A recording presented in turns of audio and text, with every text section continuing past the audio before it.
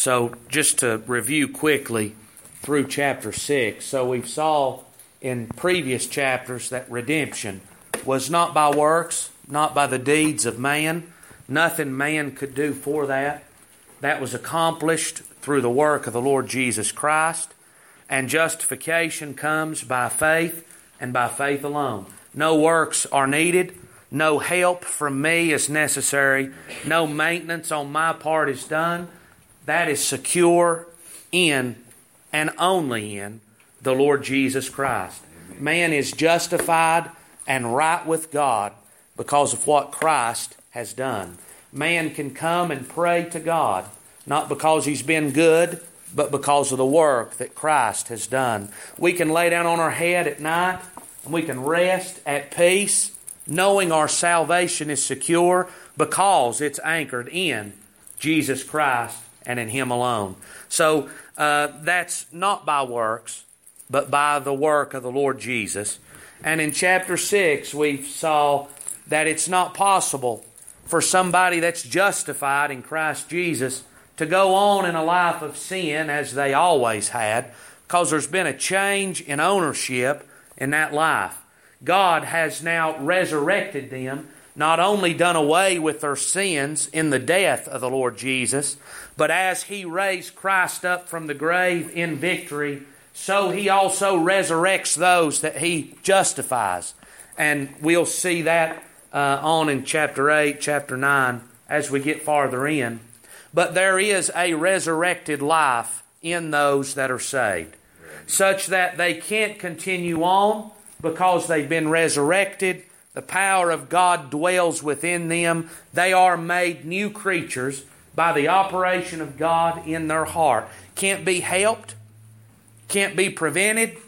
It's not, well, I'm doing better as life goes on. This is a work of God in the heart of the believer, so that if they're saved, they will be made a new creature. Just as much as God justifying them has nothing to do with anything that they've done. The operation of God in changing the life, God don't need my help in changing me either. No. God changes me. But that left us with the battle and the struggle. There's still the warfare that's going on. Not that my salvation is imperfect and I'm trying to perfect my salvation, but that there's a perfect man on the inside, made and born by the work of God, and there is a wretched, rebellious, and sinful man on the outside. There's now two of us in those that are saved, and those two are continually at war. And the outward man, he wants his will. He wants to be pleased. He would like for me to yield myself to please him and his will. The inward man is contrary to that. They are exact, perfect opposites. His desire is to please God, and his desire is for me to yield myself to Him. So we're left there, the saved, the born again, are left in that struggle. And which will we yield our members to? So he concludes that chapter. Being made free from sin and become servants to God, you have your fruit unto holiness, and the end, everlasting life. For the wages of sin is death, but the gift of God is eternal life through Jesus Christ our Lord. So he's compared here in the latter part of this chapter the life of sin and the life of servitude to God. Because the devil, the liar, and the father of lying. Lying came from and began with Satan. So no surprise, he continues to lie and to deceive hearts today. But the Word of God here says, now look back, before you were saved, at the life you had serving the flesh. What profit and what gain did you have from that lifestyle? I mean, then you did what you wanted. You did what you desired. You got what you desired.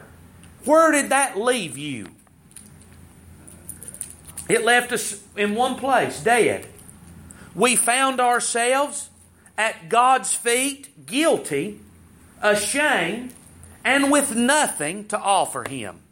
So why then would we desire to continue to serve that lifestyle, knowing that we've served that in the past and it's brought no profit or gain? Solomon, I believe Solomon served that lifestyle to the extent that no man has ever served that lifestyle before. And at the end of his days, he could write down that everything is vanity. Money and houses and land and goods and women and high lifestyle, food and drink. It was all vanity in the end, and it left you with nothing. The wages of sin is death. That's all that sin will ever produce. That's right. But the gift of God, that freely given by God, that redemption in Jesus Christ, that produces eternal life.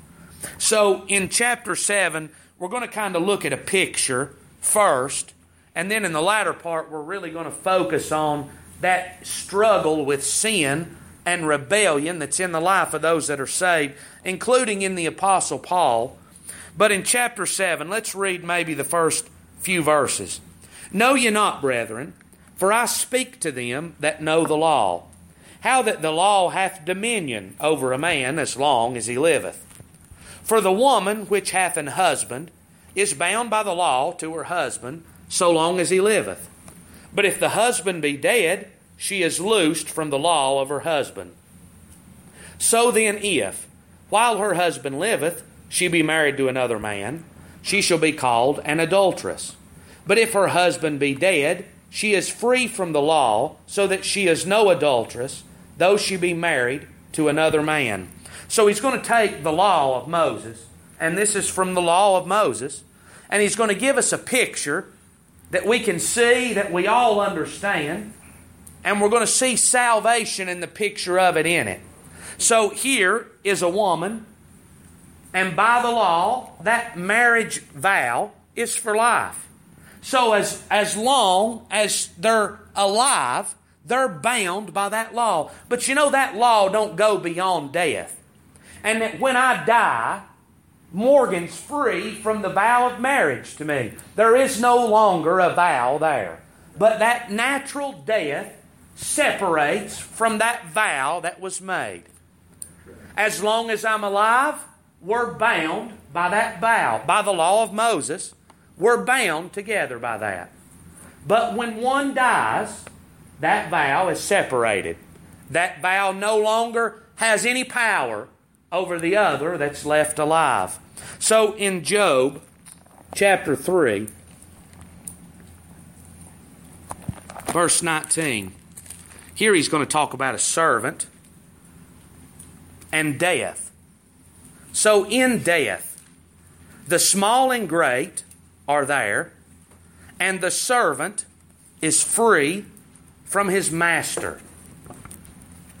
And you know, you could look at all things here, but in death, everything of this life is gone. Death is, to every extent, the end of this life.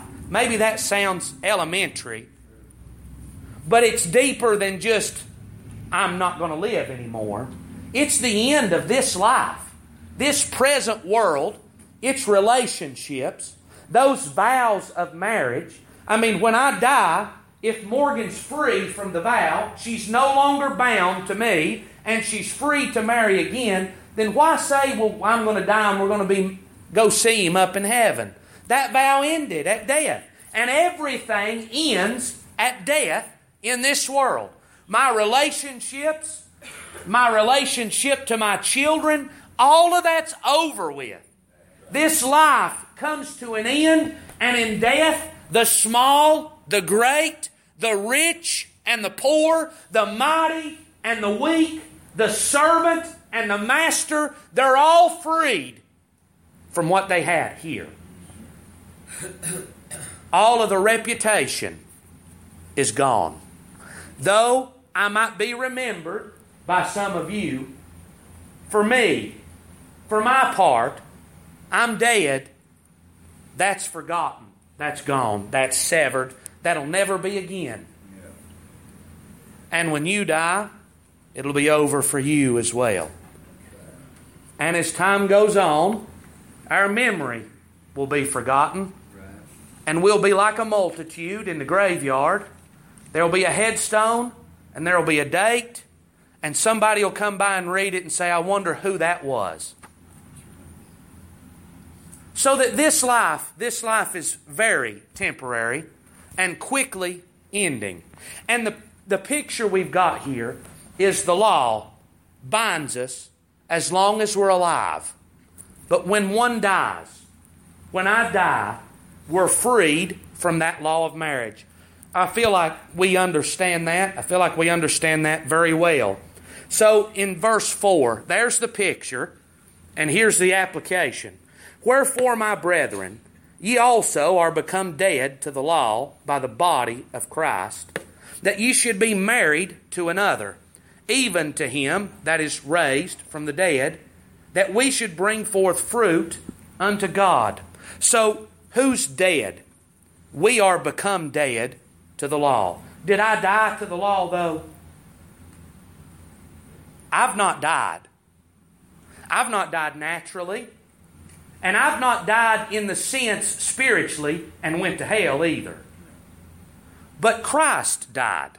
We are become dead to the law by the body of Christ. So that our death then to the law, our obligation, and there it is. It's not like I'm married to the law, but I was bound to the law because of my guilt and my sin.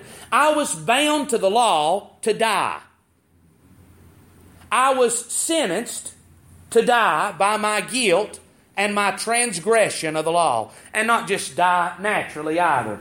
That does not satisfy the law of God.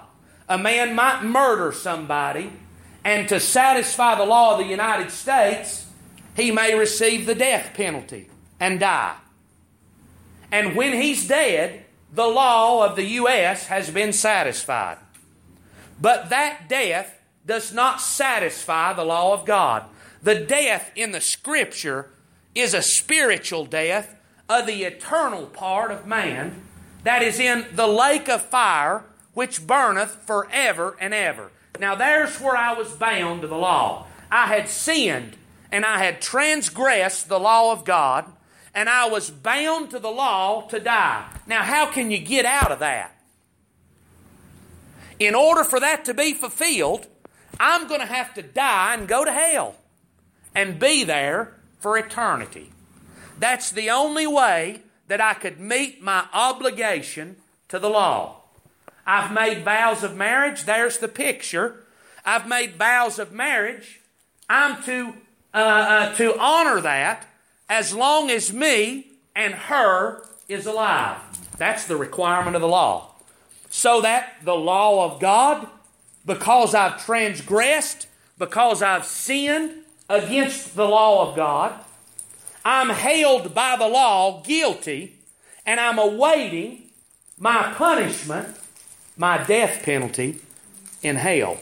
So in Hebrews chapter 2, Hebrews chapter 2, verse number 9, but we see Jesus, who was made a little lower than the angels for the suffering of death, crowned with glory and honor, that he by the grace of God should taste death for every man. So see, this was substitutionary. I was bound by the law to die. I was guilty. The law required, the law demanded my death. But the Lord Jesus was made, now he was God, but he was made to be lower than the angels. You know, the angels of God, they don't die. They don't suffer. They don't endure pain and torment. But the Lord was made a step lower than them. He was made less than the angels. He was put into a body. And you know why that was? So that he could suffer, so that he could endure pain, so that his blood could be taken from him, so that he could be nailed to a cross, and so that he could die and taste death for every one of us. He was crucified as a substitute to our life. so that I'm bound to the law that I have to die. Well, the Lord has came and fulfilled my obligation to the law. That's what he's saying about the marriage in Romans. That when I die, Morgan's obligation to my marriage, to our marriage, is fulfilled. The marriage has been completed. I'm now dead, and tomorrow she could marry again, not be guilty of the law. Her obligation is fulfilled. Well, in Christ Jesus, those that have come to Him by faith and been justified, their obligation to the law has been fulfilled. Were they guilty? Yes, they were guilty. Did the law demand their death? The law did demand their death, and justly so. It wouldn't have been injustice if I died and been cast into hell. It's what I deserved.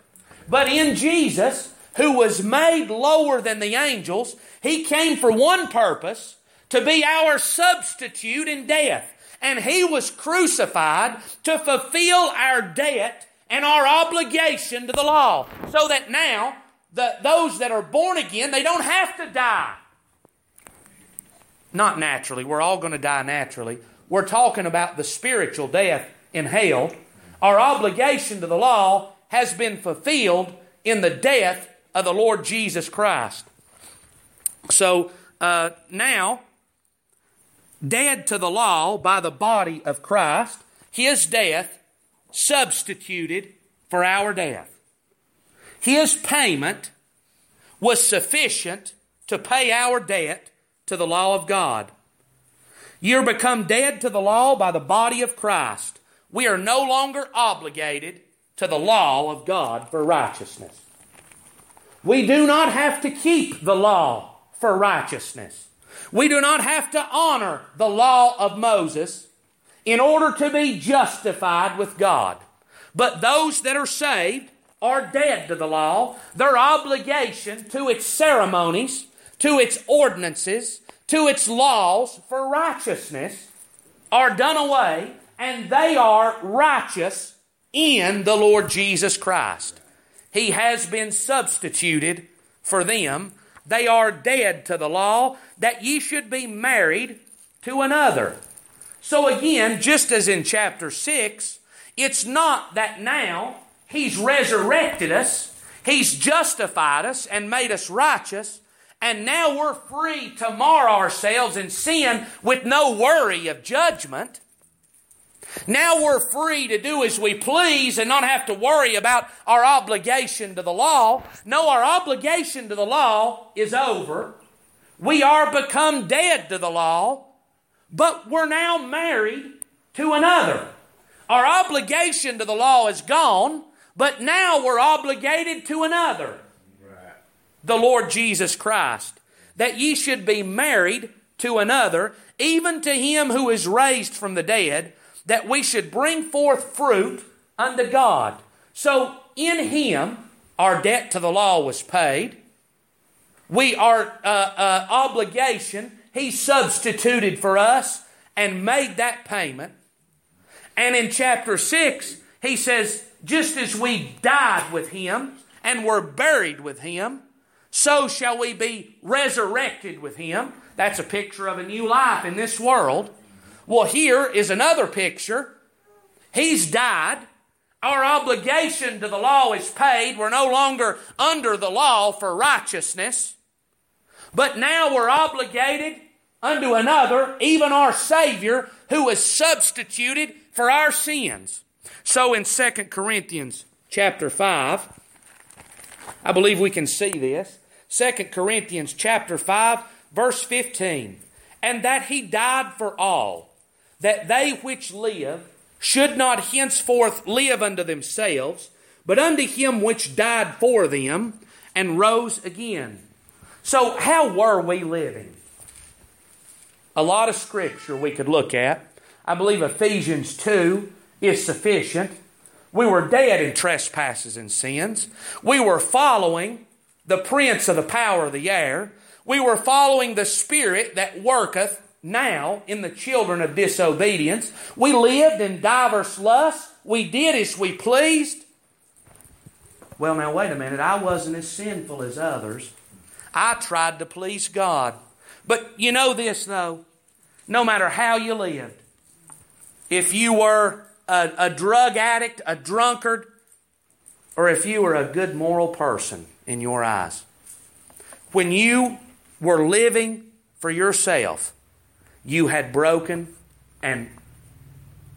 your part of the law of God.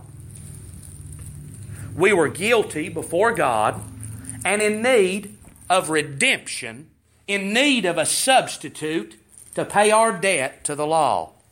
Well, here, He died for all. There's the substitution. Christ has died to be our substitute, to pay our obligation to the law.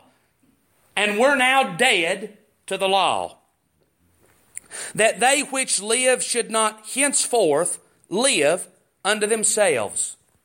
So there is a work of God that produces a new creature.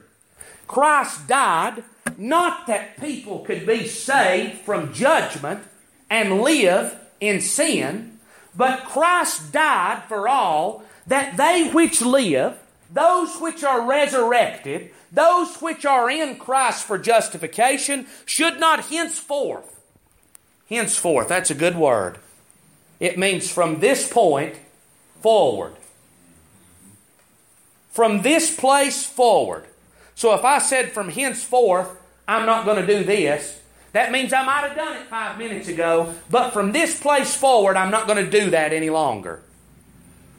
Does this mean that we don't sin? Absolutely not. We're going to see that. But I'll tell you what it does mean. It means that in them that are saved, the power of God within them desires not to sin from the time that they come here forward. That there is a power of God, the Holy Ghost of God, one just like Jesus, that dwells in them that are saved, that condemns them when they transgress what they know to be right, that leads them to do the right thing and be followers of God in this life. We're not obligated to the law. Law didn't do nothing for me. I was foolish and ignorant, but I wasn't afraid of the law. I wasn't afraid of breaking it. I wasn't worried about a judgment. That never crossed my mind. I mean, even here, there would be times, well, you shouldn't do that. Well, that didn't bother me a bit.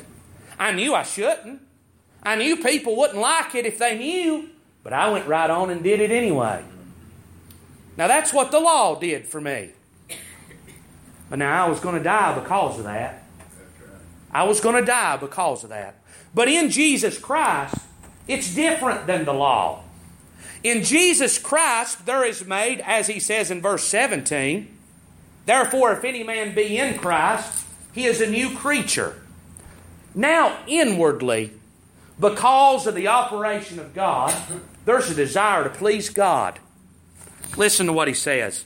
You're become dead to the law, that ye should be married to another, that we should, even to Him who is raised from the dead, that we should bring forth fruit unto God. So we're now married and obligated to Christ. Our desire before was to please ourselves. Now we're married to Christ, and because God's changed us, we've got now an inward desire to please the one that saved us. So that in them that are saved, though there's errors, though there's sins, though there's mistakes, yet inwardly, in them that are saved, there is a desire to please the husband. They cannot go onward in sin. They cannot continue serving the flesh because they are now married to the Son of God who saved them. Well, I don't want to be married and obligated to Him. Well, then you're going to be obligated to the law, and you're going to have to pay your part of the law. You're going to die. You're going to stand before God. You're going to be guilty. You're going to be cast into hell. That's not me judging you.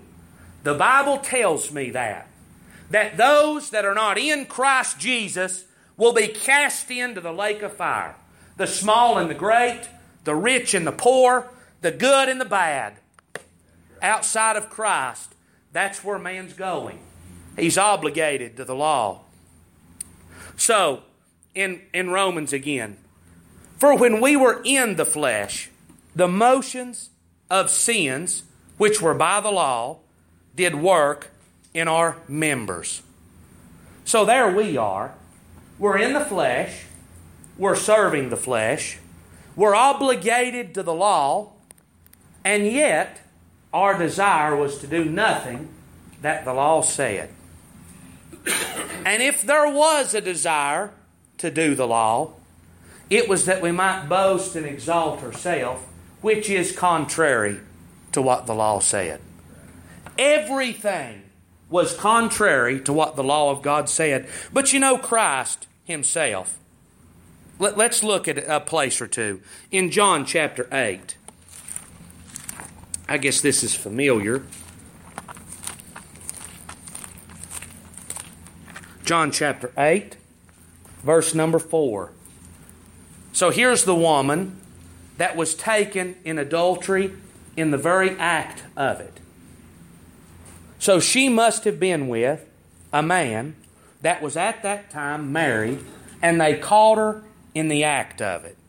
They bring her to the Lord, and they say unto Him, Master, this woman was taken in adultery in the very act. Now Moses in the law commanded us that such should be stoned. What sayest thou? Are they wrong? That is what the law of Moses says. If she is going to be held to her obligation to the law, what's she going to receive? She's going to be stoned. So if you're going to be held to your obligation to the law, what are you going to receive? Is there any hope? She's got no hope in the law here. She's guilty. She's caught. They caught her, and it wasn't well that day wasn't nothing going on. They caught her in the very act. So, what's going to happen? She's going to die by the law. But you know what? Now, they had this woman. They're going to stone her. The Lord's going to teach an important lesson here. And He says, let him who's without sin cast the first stone. So what's He saying? Well, He's saying you shouldn't judge. Okay. We'll go with that for a minute. But this is what He's saying. Yep, she deserves by the law to be stoned. But what do you deserve? We all are going to be destroyed outside of the Lord Jesus Christ. Outside of redemption and outside of salvation, all are going to perish. Now that don't give those in sin currently reason to gloat, because they are going to be cut down. But it don't give us reason to gloat either, because outside of Christ we deserve the same thing. You know what's important? Boy, you boil it down in the Scripture over and over and over again. You know, the one thing that's important is that we're in Christ Jesus, saved and born again, and justified by His power. That's the work of redemption. She was obligated to the law. She had to die. In Hebrews 2:2,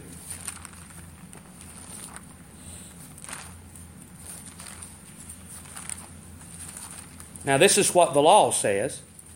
For if the word spoken by angels was steadfast, and every transgression, that word means a violation, every violation and disobedience, inattention, or willful neglect. Every transgression and disobedience received a just recompense of reward. So if the law says that every sin, that every error, that every slip, that every willful breaking of the law must receive a just recompense of reward, then where does that leave us?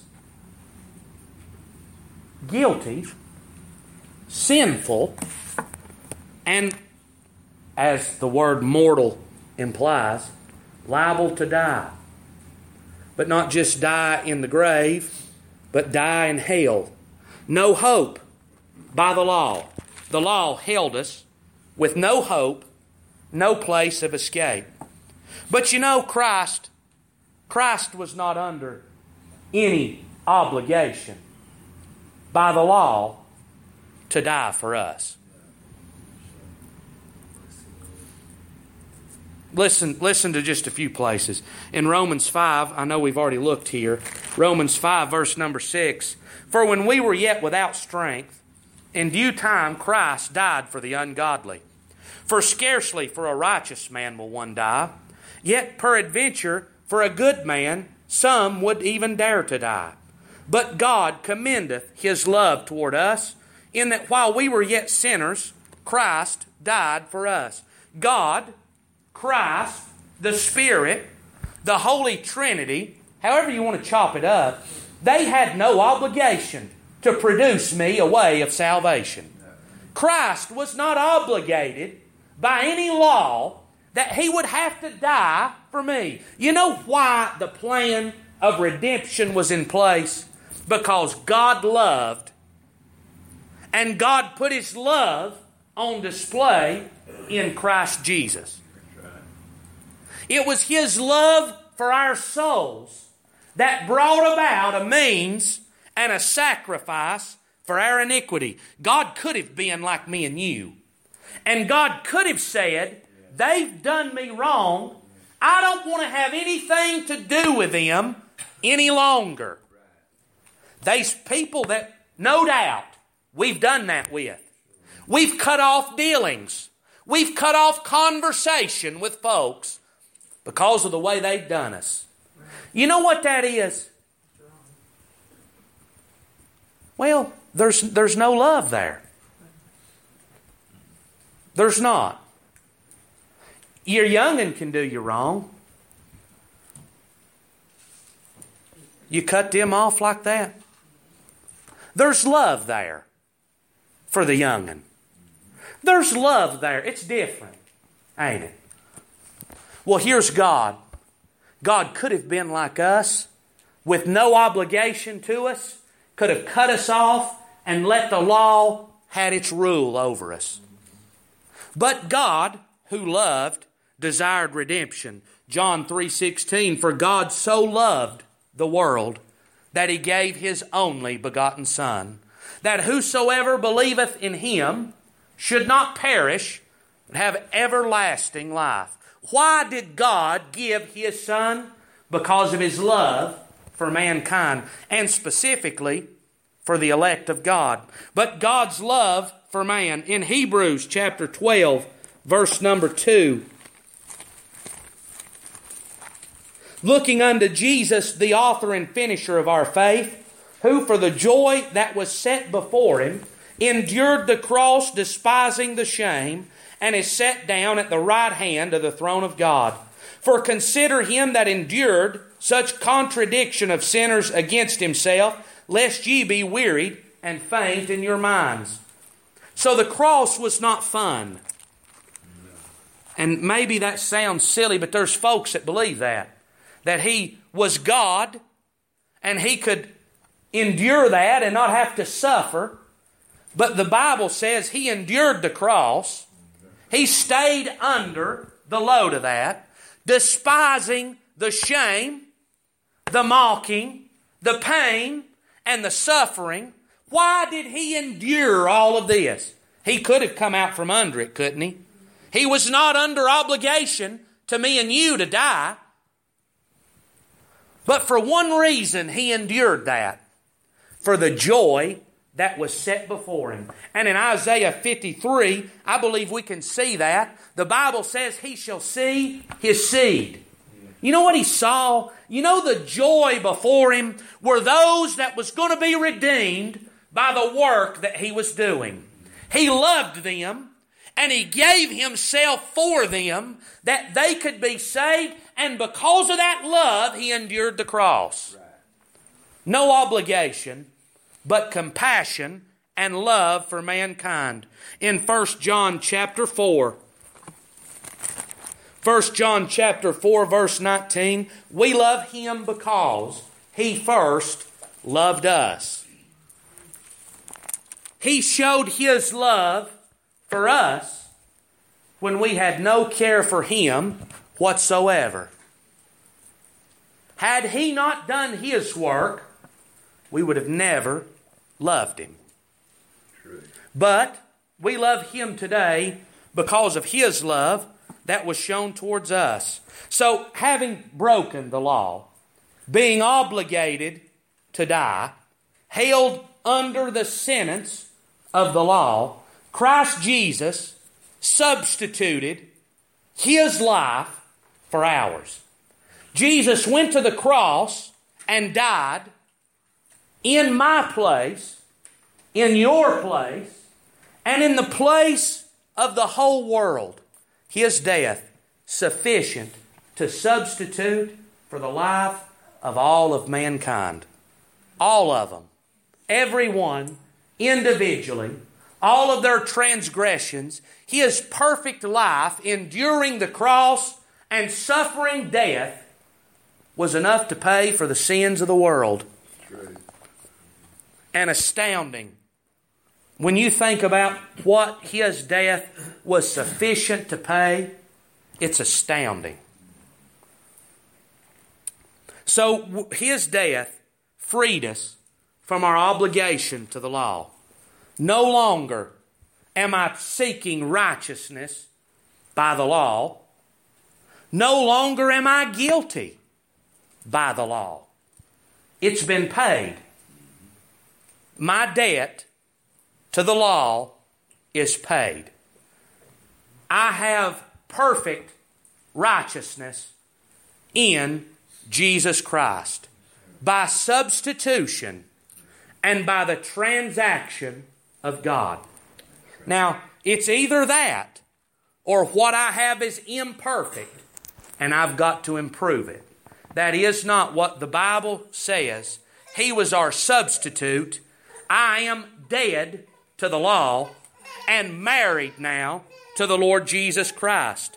For when we were in the flesh, the motions of sins, which were by the law, did work in our members to bring forth fruit unto death. So the motions, something undergone, hardship, emotion, influence, or pain. That's what that word means. The motions of sins. When we were. So when was this? Well, he's looking backwards in time to a place that these folks were not saved and married to the Lord Jesus Christ. Back when they were under the law, before redemption, they were under the influence of sin. Sin influenced them, guided them, and worked in their members for one purpose: to produce fruit that made us to die. Remember, the wages of sin is death, and so sin worked in us to bring us to a place of death and guilt before God. That's Satan's working. That's Satan's desire. If God's desire is to save, Satan's desire is to destroy. If God's desire is that we would live, Satan's desire is that we would die. Remember, they're perfectly contrary one to the other. And so Satan, the prince of the power of the air, the spirit that's now working in them that are lost, that spirit was working in us for one purpose: that we would die guilty and be cast into hell. That's where sin wants to take our people today. Sin's not concerned about the bank account. It's not concerned about how the family's doing. It's not concerned about the marriage. Sin's concerned with one thing. And trust me, sin can destroy all of that as well. But there's one desire that Satan has, and it's that I would die lost, deceived, and die eternally in hell. God's desire is to save from that. That's why Christ was given. When we were in the flesh, the motions of sin, which were by the law. How did sin work? We won't get there today. We're going to see it here in just a little while. Sin used the law, didn't it? Without the law, there is no transgression. So what did Satan use when he attacked Eve in the garden? They had one commandment. Don't eat of the tree of knowledge.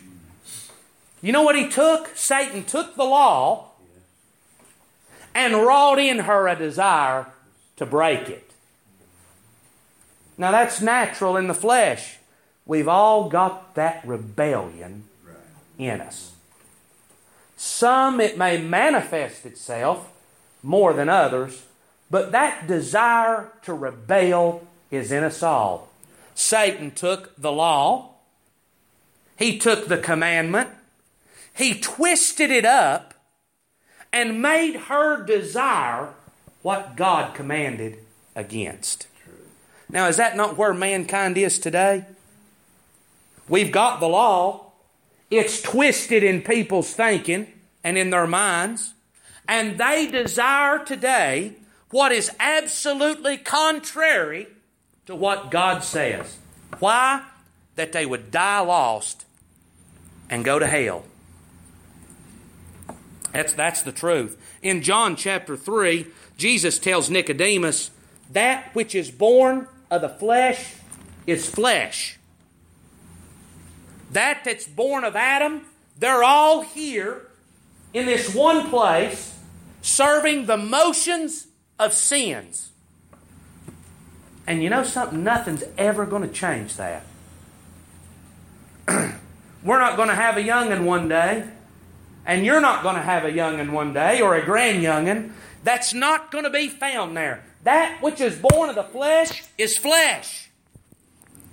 Jesus was talking about a birth of the inward man, a new birth there. But in Ephesians chapter 2, verse 3, I believe we can see it, and we've already referenced this, but we're going to read this one verse here.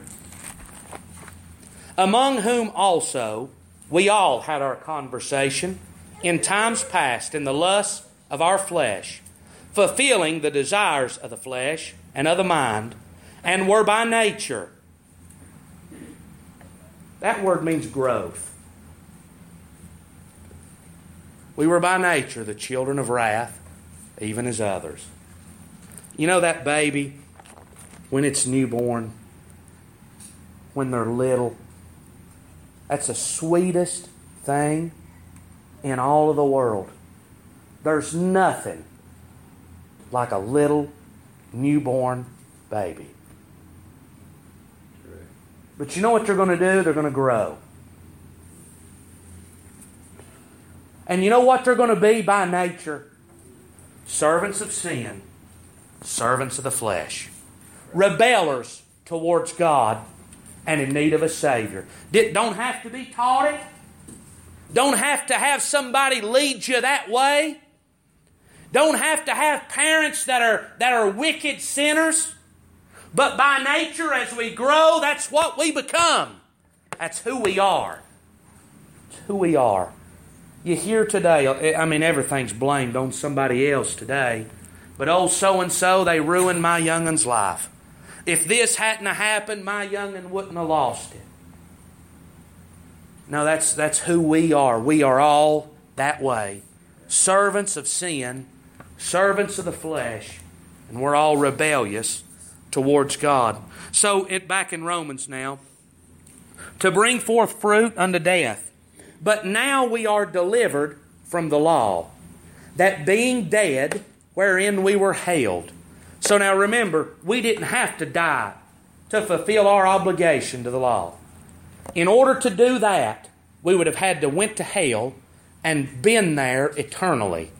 That is the obligation to the law. But the Lord died and fulfilled our obligation to the law. And now God, when He looks on us, He considers us dead. Our obligation is fulfilled to the law. I wish that I could tell you that, as grand of a thought as that is. We are delivered from the law. God has put us in Christ Jesus, taken our sins off of us, and our obligation and debt to the law fully paid. I'm not running up a side tab today. We're not going to have to pay for it before we die. And I'm not going to have to get saved again before I die. But my obligation is fulfilled. Either it is or it isn't. And by this, we are now delivered from the law. But what you do tomorrow, that ain't what this says. I'm delivered now. And I'll be delivered tomorrow. And if when I'm 90 years old, I pick up this book and I read that verse, you know what it's going to say? That I'm now delivered. Christ has produced a perfect and a complete salvation. Now delivered from the law, that being dead wherein we were held. So delivered to be, render, entirely idle. The law has been rendered entirely idle, useless towards them that are saved. Now that's good in two ways now. The law, what does the law say about me? It says exactly what those folks said about that woman in John chapter 8. Guilty, needs to die. In Christ, we're dead. The debt's paid. That commandment, that guilt, that judgment towards us is done away with in Jesus. But as well now, the law says you've got to do this, and you've got to do that, and you can't say this, and you can't say that. You can't think this, and you can't think that, or you're going to be guilty again. Have you kept it this week? No, we've not kept it.